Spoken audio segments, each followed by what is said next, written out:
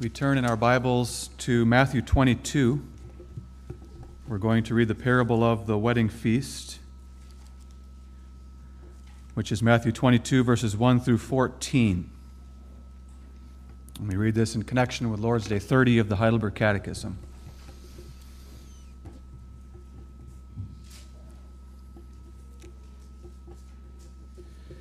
And Jesus answered and spake unto them again by parables, and said, The kingdom of heaven is like unto a certain king, which made a marriage for his son, and sent forth his servants to call them that were bidden to the wedding, and they would not come.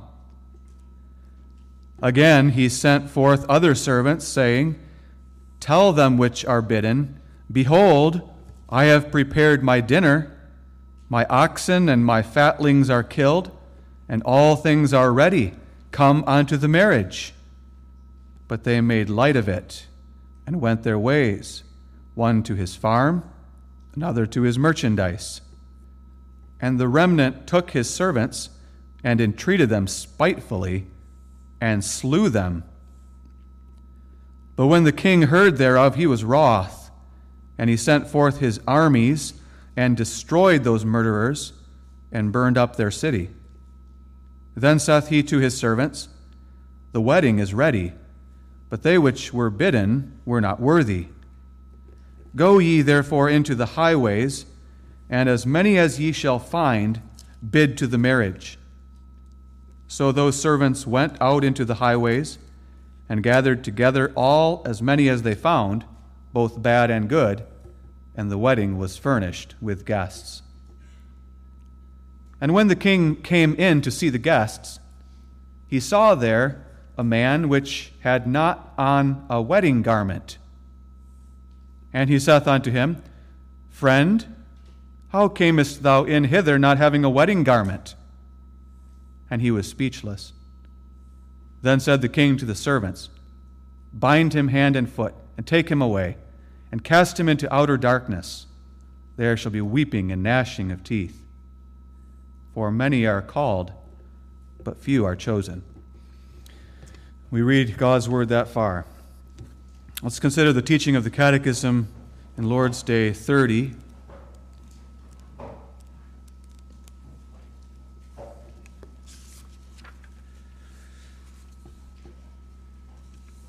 Last Sunday we considered Lord's Day 26, so we would have been doing 27 today, but I decided to jump ahead in this as well, since Lord's Day 30 pertains well to the occasion of preparatory today.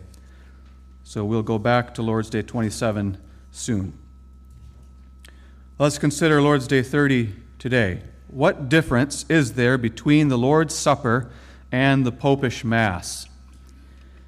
The Lord's Supper testifies to us that we have a full pardon of all sin by the one sacrifice of Jesus Christ, which he himself has once accomplished on the cross, and that we by the Holy Ghost are engrafted into Christ, who according to his human nature is now not on earth, but in heaven, at the right hand of God his Father, and will there be worshipped by us. But the Mass teaches that the living and dead have not the pardon of sins through the sufferings of Christ, unless Christ is also daily offered for them by the priests. And further, that Christ is bodily under the form of bread and wine, and therefore is to be worshipped in them, so that the Mass at bottom is nothing else than a denial of the one sacrifice and sufferings of Jesus Christ, and an accursed idolatry. For whom is the Lord's Supper instituted? For those who are truly sorrowful for their sins, and yet trust that these are forgiven them for the sake of Christ, and that their remaining infirmities are covered by his passion and death, and who also earnestly desire to have their faith more and more strengthened, and their lives more holy. But hypocrites, and such as turn not to God with sincere hearts, eat and drink judgment to themselves. Are they also to be admitted to this supper who by confession and life declare themselves unbelieving and ungodly? No, for by this the covenant of God would be profaned, and his wrath kindled against the whole congregation. Therefore it is the duty of the Christian church, according to the appointment of Christ and his apostles, to exclude such persons by the keys of the kingdom of heaven till they show amendment of life.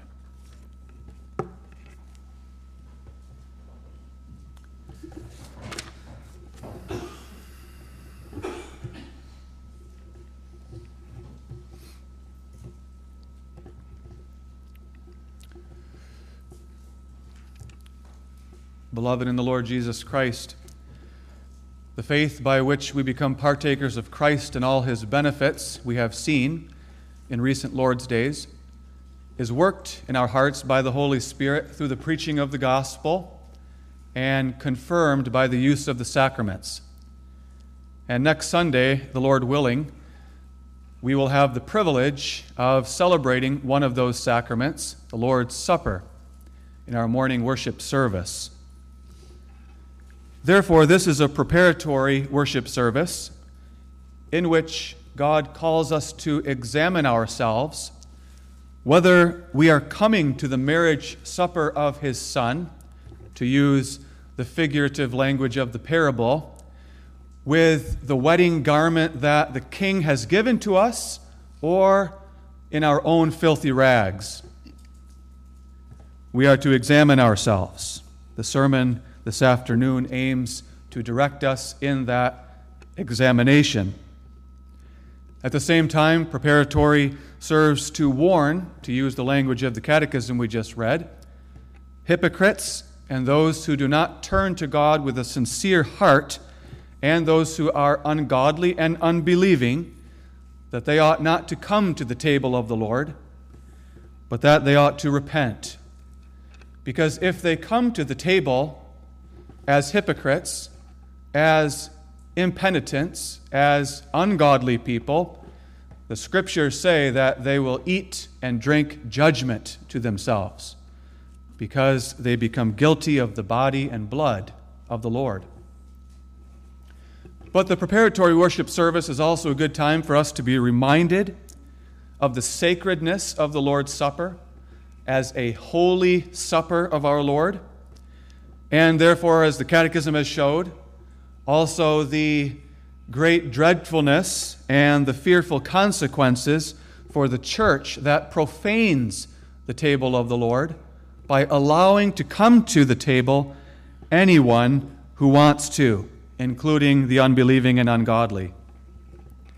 It's a good time as well for us to be reminded that, as we read in the form for the Lord's Supper, this is not designed, dearly beloved brethren and sisters in the Lord, to deject the contrite hearts of the faithful, as if none might come to the table except those who have no sin, because we don't come to the table to testify that we have no sin, but we come testifying that we are sinners, that we have many great and terrible sins, and that the only worthiness we have to come is that God has given us a wedding garment through our Lord Jesus Christ. So let's consider preparing to partake of the Lord's Supper.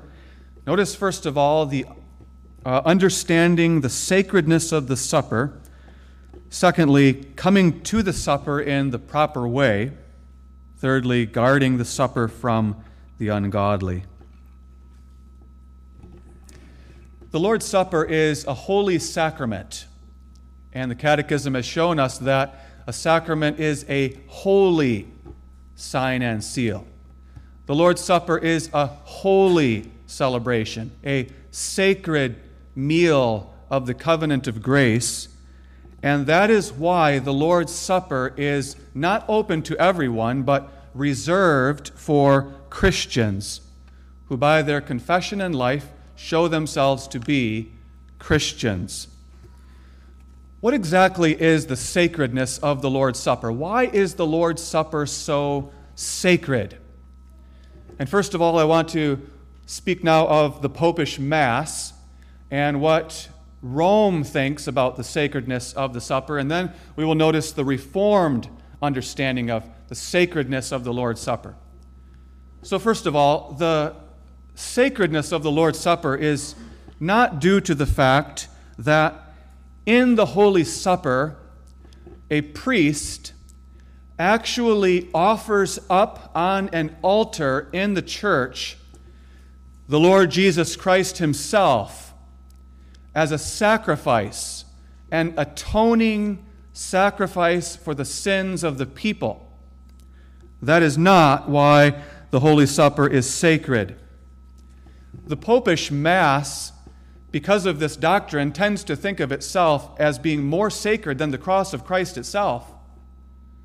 If you ask them which is more holy, which is more sacred, the cross of Jesus or the Mass, probably they would say the right thing. But in practice, the Mass becomes more important, more sacred, more precious, because in the Mass, they have there a repetition, an unbloody repetition, they think, of the sacrifice Jesus made on the cross. They truly believe and teach that the Holy Supper is not a supper of remembrance merely, but a sacrifice, a repetition of the sacrifice that Christ made on the cross. That's why they call their pastors priests. That's why they call the table an altar. And that's why they speak of the Mass as a sacrifice. They believe, as the Catechism teaches us here, that the living and the dead, that is, Christians who are alive and Christians who have died, cannot have the pardon of their sins unless Christ is continually, daily, repeatedly offered up for them by the priest on the altar in the cathedral. If that doesn't take place, even though Jesus died on the cross, they cannot have the forgiveness of their sins. They can only have forgiveness for today if the Mass is done for them today. If Jesus is sacrificed again and again and again in the Mass. Only in that way can they have salvation. Furthermore, the Mass teaches that the priest performs a miracle in the Mass. The priest, when he takes the bread over the altar and he says the words of institution, "This is my body and this is my blood," they believe that the priest actually changes that bread into the literal physical body of Jesus Christ. They call it a miracle. That the priest, as it were, takes Jesus down from the right hand of God onto the altar, and there in front of the altar, he no longer has bread, but he has the body of Jesus. He no longer has wine, but the blood of Jesus. The real physical body and blood is there on the altar. Well then, if that's true, then the Mass is a sacred thing indeed, because God himself is there on the table, God in the flesh, transubstantiated, which is the word, into the bread and wine, into the body and blood of Christ. Beloved, that too is why the priest is so tremendously careful with those elements, because he knows if he drops that bread on the ground, he has dropped the body of Jesus on the ground, and if he spills even a drop of that wine, he's spilling the blood. Well, that can't happen. The body and blood of Jesus are sacred and holy.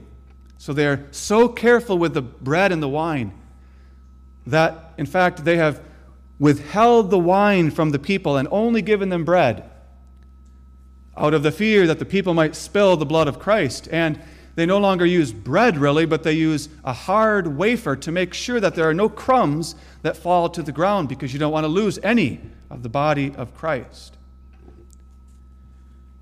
Beloved, that's not the sacredness of the Holy Supper.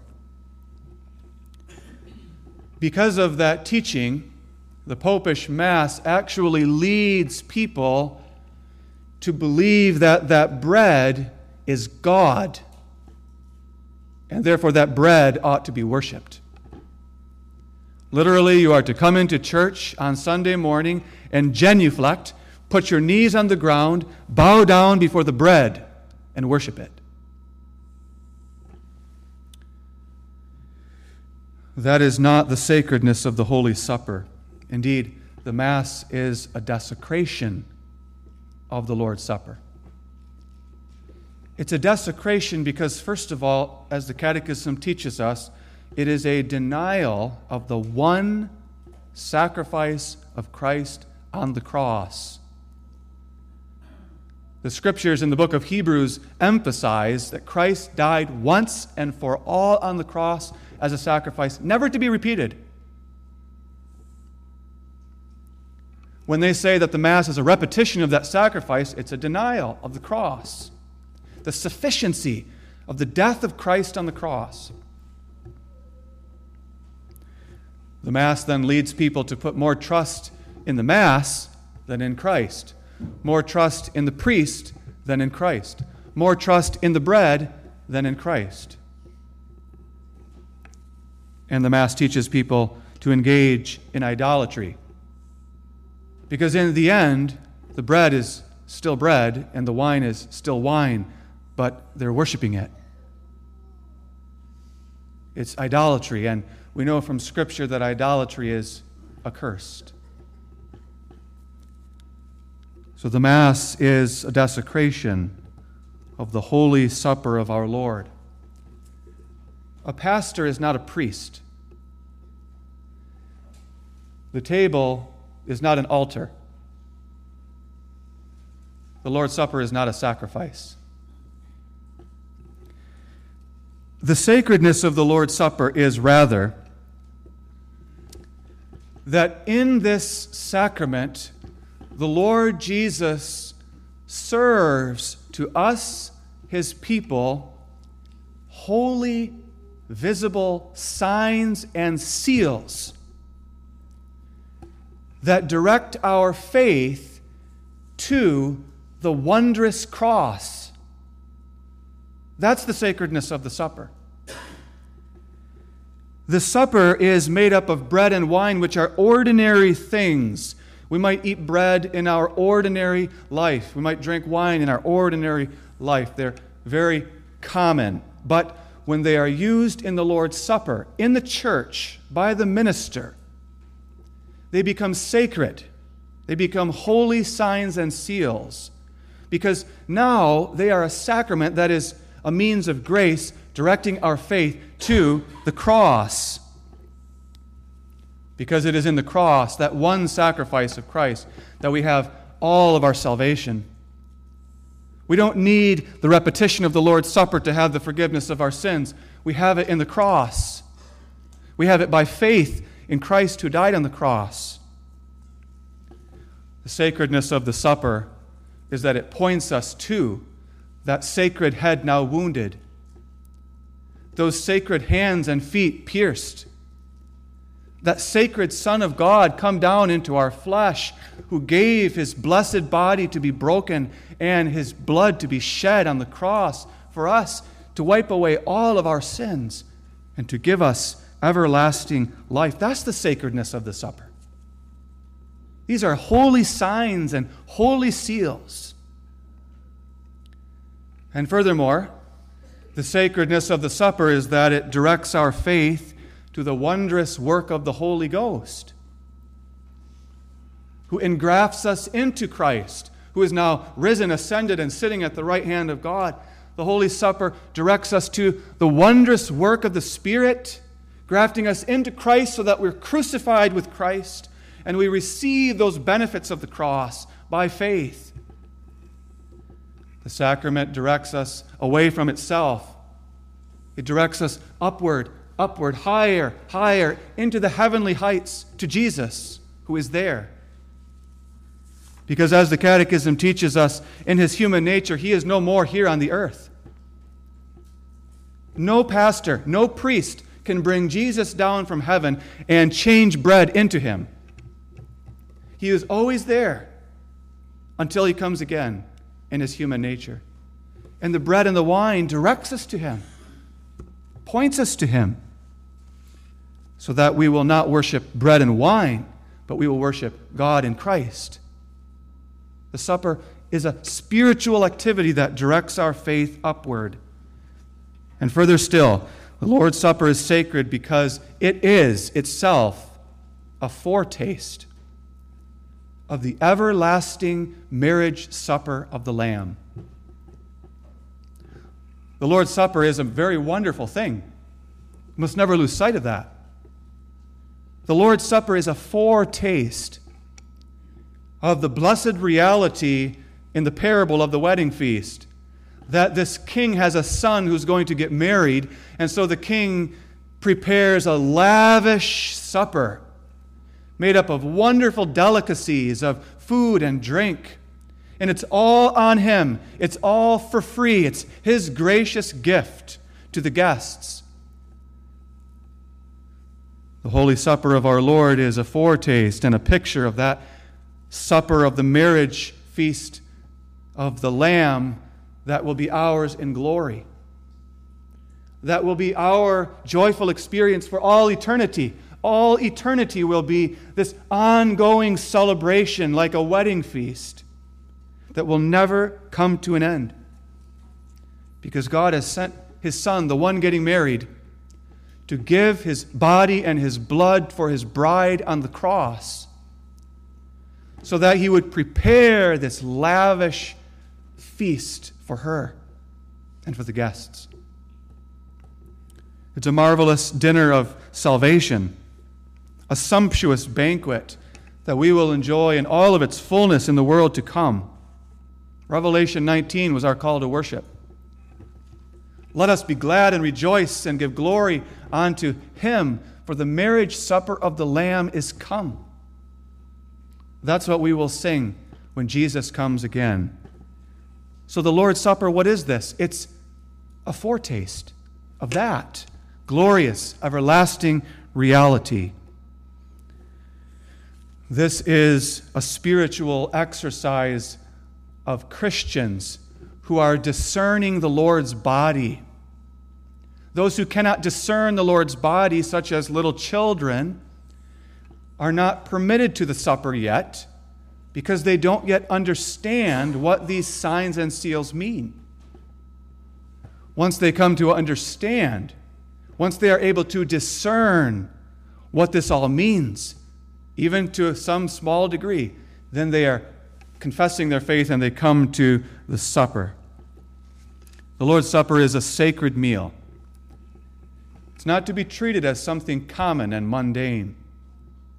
It's not to be treated as just any other meal in which we might have bread or wine.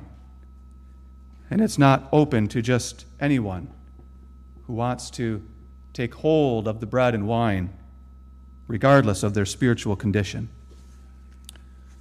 So that, first of all, sacredness of the supper. Now, there's a proper and an improper way to come to the Lord's Supper. And let's focus for a while now on the parable. In this parable, Jesus teaches us the truth that many are called to the marriage supper, but few are chosen. Meaning that there are many people who hear the preaching of the gospel and the call of the gospel. Not everybody hears it. There are many millions who don't hear it, but there are also many who do hear it. But even among those many who hear the preaching of the gospel and the call to come to the wedding feast, only few are chosen. Only few are elect from before the foundation of the world. In the parable, we see that the preaching of the gospel is different from the Lord's Supper in this crucial way.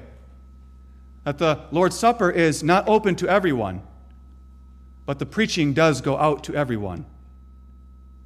The preaching is to go forth from the church into the world. It is to be announced to everyone, everywhere, as much as the church is able. We may invite people to this place to hear the preaching on any given Sunday, and we should do that. This is not a closed worship service. This is not just for believers and our children. The preaching is a public meeting in which the preaching goes forth to everyone gathered. And our calling as Christians is to invite our neighbors to come with us to hear that preaching. But not only that, we're also called to bring the gospel out into the world as believers, to speak of the Lord Jesus Christ in our daily lives, and to speak of the call to the wedding feast. But when that preaching goes out, Jesus says, "Many are called, but few are chosen." There are many who hear the preaching, but they refuse to come. He speaks of that in the parable. They would not come, he says, verse 3. They were bidden, they were summoned by the king to come to the wedding feast of his son, but they would not come. They made all kinds of excuses. Verse 5, they made light of it. They went their ways. The one went to his farm, the other went to his merchandise. Some of them even murdered the messengers of the king. They wanted nothing to do with that wedding feast. The king is wroth with those people, we are told. And he sends out his armies, which is no doubt a picture of the angels, to destroy them, to cast them into hell. So there are those who hear the preaching, who reject it, who hate Christ, want nothing to do with him. They will perish. But there are others who hear that preaching, that call to come, and they try to come in their own way. They don't want to come in the way that the king calls them to come, not through the front door, but they try to sneak in through the back door. They don't want to come in and take the wedding garment that the king so graciously is giving to the guests, but they want to come in their own filthy rags. Now, they don't think of their clothes as filthy rags. They think they look pretty good in their clothes. They don't see any problem with these clothes. They say, well, why wouldn't the king be happy with these clothes? I can choose my own clothes for the wedding supper. And so the king spots a man sitting there at the wedding feast, sitting in his own garments. And that refers to those who try to come to the kingdom of God through their own works, through their own righteousness, through their own worthiness, their own goodness. That's the attitude of that man. You look at the parable and you think, what a harsh treatment of him. He just came in his own clothes. Does he really have to wear the wedding garment? Is it really so important what he wears? But the point is, it's a parable and it's teaching us something. Obviously, it is important because the king destroys that man for wearing his own garment. So this refers to people who are either outwardly confessing works righteousness or hypocrites. And the Catechism mentions hypocrites and those who do not turn to God with a sincere heart. There may be those, and we wouldn't even know who they are, but those who in their hearts despise the wedding garment that God has provided through Christ, and they want to come and they want to go to heaven wearing their own clothes. The Catechism warns us, the Scriptures warn us, that if we are such a hypocrite, pretending to be a Christian, but really in our hearts trusting in ourselves and thinking that we deserve it from our own goodness, then we are to be warned that if you come to the supper in that state, wearing your own garment, you eat and drink judgment to yourselves. God is not mocked. Even though nobody in the church may know what is in your heart, God knows. If you are coming clothed in your own righteousness or in the righteousness of Christ. The proper way of coming to the Lord's Supper is threefold, according to the Catechism, and according to the form as well, in the area of self-examination. And those three areas are really the three parts of the Heidelberg Catechism. They're the three parts of experiential Christian religion. And those are the three things we must examine of ourselves in this week. In the first place, the Lord's Supper is instituted for those who are truly sorrowful for their sins. In other words, those who have a sincerely humble, contrite, and repentant heart. The Lord's Supper is not for those who trivialize sin, whether their own sin or sins of others, Those who just laugh away their sin and say, well, it's not that big of a deal, really. The Lord's Supper is not for those who blame everyone else for their sins. It's not for those who confess some of their sins, but then hold on to some of their other sins, and they know that they have those sins, but they refuse to confess them. The Holy Supper is not for those who go through the motions of repentance, folding their hands and saying, forgive my sins, but who don't really care and who don't really grieve the fact that they have sinned against the holy God. They have provoked him by their sin. The Holy Supper is rather for those who are truly sorrowful over their sins. What Jesus calls the poor in spirit, those who mourn, those who are peacemakers, merciful, those who are meek. Or as Paul puts it, those who have a godly sorrow that leads to repentance. Not those who have the sorrow of the world. The sorrow of the world worketh death. You can cry and weep all you want over the fact that your sins have made trouble in your life. That's not repentance. Repentance means that we are sorrowing over our sin.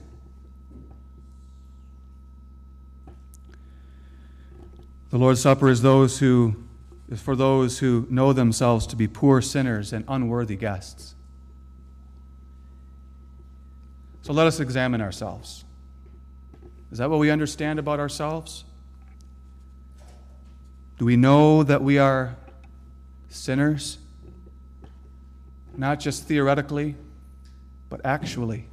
Do we know specific sins in our lives? Specific sins. And are we sorry for those?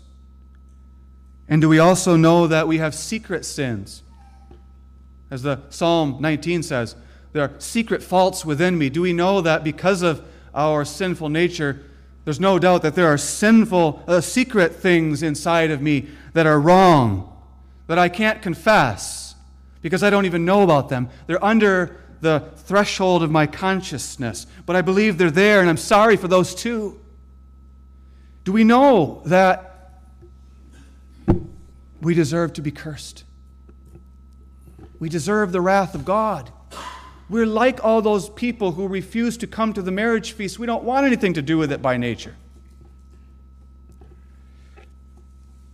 Do we know that we have nothing to bring? We don't have any clothes good enough for this wedding feast. We're at the mercy of the King to give us a wedding garment. That's the first. In the second place, the Lord's Supper is for those who believe in Christ, who trust in Christ, who believe that all their sins that they are aware of, and all of their sins that they are not aware of, and all of their remaining infirmities, all of their weaknesses, the weakness of their faith, the fact that they're not good enough, their faith isn't good enough, their love isn't good enough, their obedience isn't good enough, they're not good enough in any way, yet they look to Christ and they trust in Christ that it's all forgiven through His blood. It's all wiped out. He has earned for them a perfect righteousness, and He wraps it around us as that wedding garment so that we put our trust in Him. We look to Jesus. Let us examine our faith. Are we walking in the faith, clinging to Christ as our only righteousness and our only worthiness? And then in the third place, the Lord's Supper is for those who have a sincere desire to grow in faith and to grow in holiness. A thankful desire is generated by the knowledge of Christ in their hearts so that they truly, deeply, sincerely want to grow. The Lord's Supper is not for those who have a complacent attitude, who have a careless attitude, who believe that they have peaked in sanctification and there's nothing more to do, there's no more growth needed. The Lord's Supper is for those who know their sins and want to change, want to grow, want to put sin out of their lives. And they want to because they have a thankful desire. A thankfulness for the free gift, the lavish wedding supper, the free wedding gift, the invitation. Let's examine ourselves in that too, whether we have that thankful desire. And now this. I said in the introduction, this is also a good time to be reminded not only of the sacredness of the supper, not only of the proper way of partaking, but also this. This is not designed, dearly beloved brethren and sisters, to deject the contrite hearts of the faithful. When you hear all of that, it sounds like this high bar or this high standard of requirement that we have to do. We have to check off these boxes. We have to fulfill all these conditions or we can't come. The Catechism, the Forum says, no. It is not intended to discourage, to deflate, to deject the contrite, humble hearts of faithful believers. We do not come to the supper. We do not march and prance our way up here and sit down around the table to testify to everybody, see, I have no sins. If we do, that's an abomination. We come to the Lord's Supper to testify thereby that we are sinners. We're unworthy sinners. We're not good enough. None of it is good enough. But we cling to Jesus for dear life. And we want to serve Him. That's all. We cling to Him and we want to serve Him. So we examine ourselves. Do we? Do we cling to Jesus? Do we want to serve Him? Then we come. Finally, we must note too from the Catechism and Scripture that there's a duty of the Christian church to guard the Lord's Supper. The Catechism mentions that. It asks the question whether those who are unbelieving and ungodly.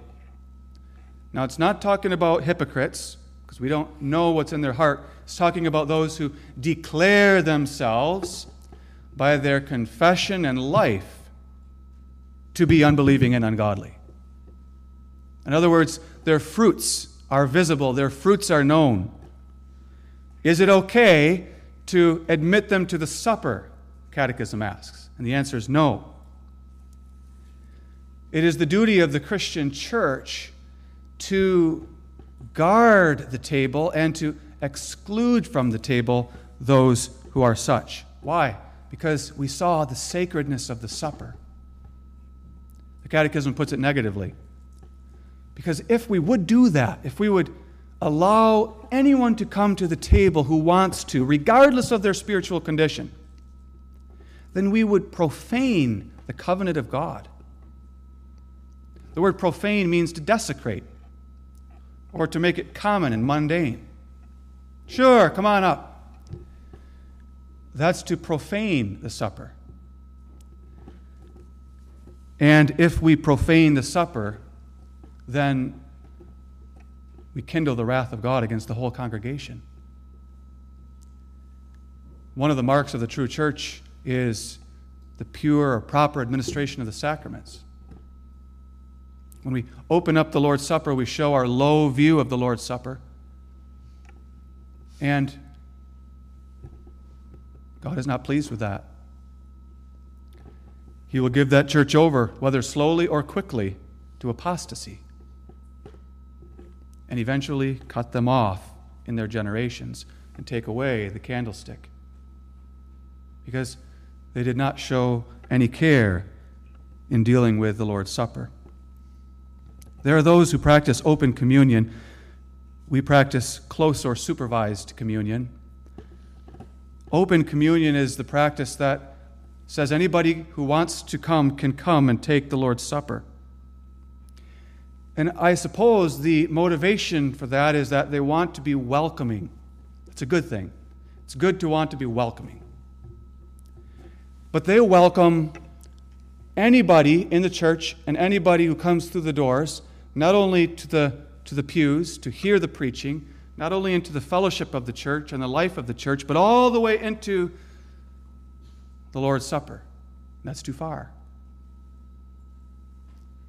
The Lord's Supper is a sacred meal for those who confess and show by their lives that they are Christians. We ought to be a welcoming congregation.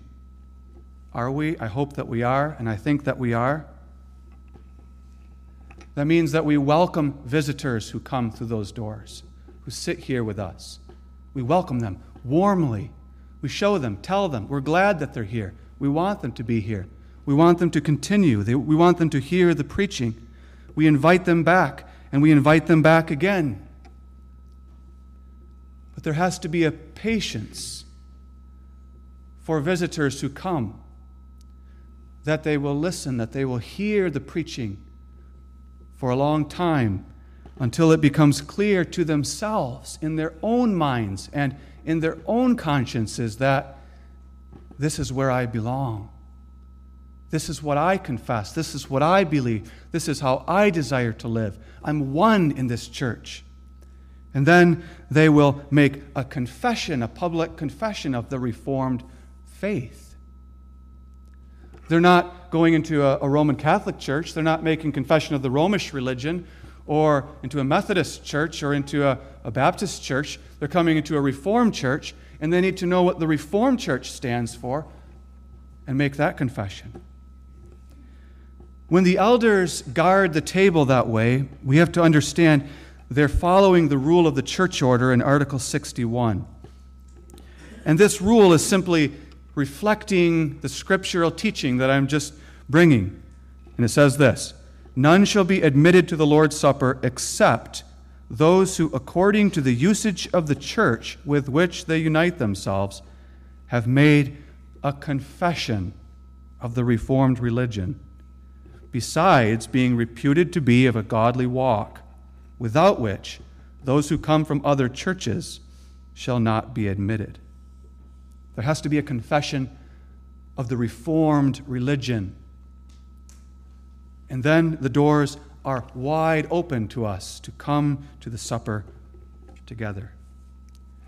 The elders have a very important duty. Christ places into their hands the keys of the kingdom of heaven, to open and to shut, to bind and to loose. And the Lord Jesus Christ is not pleased when elders don't use the keys properly. When they say, well, the door is always open. No, the keys are to open and to shut. And it's a very high and important task. They have to exclude some, and they have to admit some. Who are they to exclude? Members of the church who are walking in sin. They may be members of the church who've made a confession of the Reformed religion, but if they're walking in sin impenitently, that's discipline, that's Christian discipline, one of the other marks of the church. But also they are to exclude non-members who have only just come into our midst or who are still in the process of growing and learning and listening and hearing until they will make that confession of the Reformed religion. The elders are to exclude them, but they exclude with the hope of including. The hope is always to include, and if elders don't have that hope, there's something missing. It's not just about excluding, it's about including. We want to include them because we want them to repent of their sin. And so the elders have to work with the individual to see their sin, to humble themselves, to show amendment of life. And the elders want visitors to come and eventually to make the confession of the Reformed religion as well as the young people of the church, so that they will be included, not excluded. But that is the task of the elders, to open and to shut. The Lord's Supper is a sacred and blessed spiritual supper for believers, a foretaste of the blessed marriage supper of the Lamb. So let us be glad and rejoice, as we heard in our call to worship. And next week, Lord willing, let us partake of these sacred signs and seals in remembrance of him. Amen. Our Father, we give thanks to thee for instruction from thy word. We pray, Lord, that thou would bless what we have heard. Help us to understand all that is good and true. Help us, Lord, to have a desire to eat and drink at that marvelous supper of Christ. Whether we are young and have not yet made confession of faith, whether we are visitors and are becoming closer to the church and desire to become members someday, or if we are walking in sin, that we would be led to repentance. May we, Lord, have a desire to come clothed in the wedding garments of Christ's righteousness, that we may be comforted as we are directed to his one sacrifice. All this we pray in Jesus' name. Amen.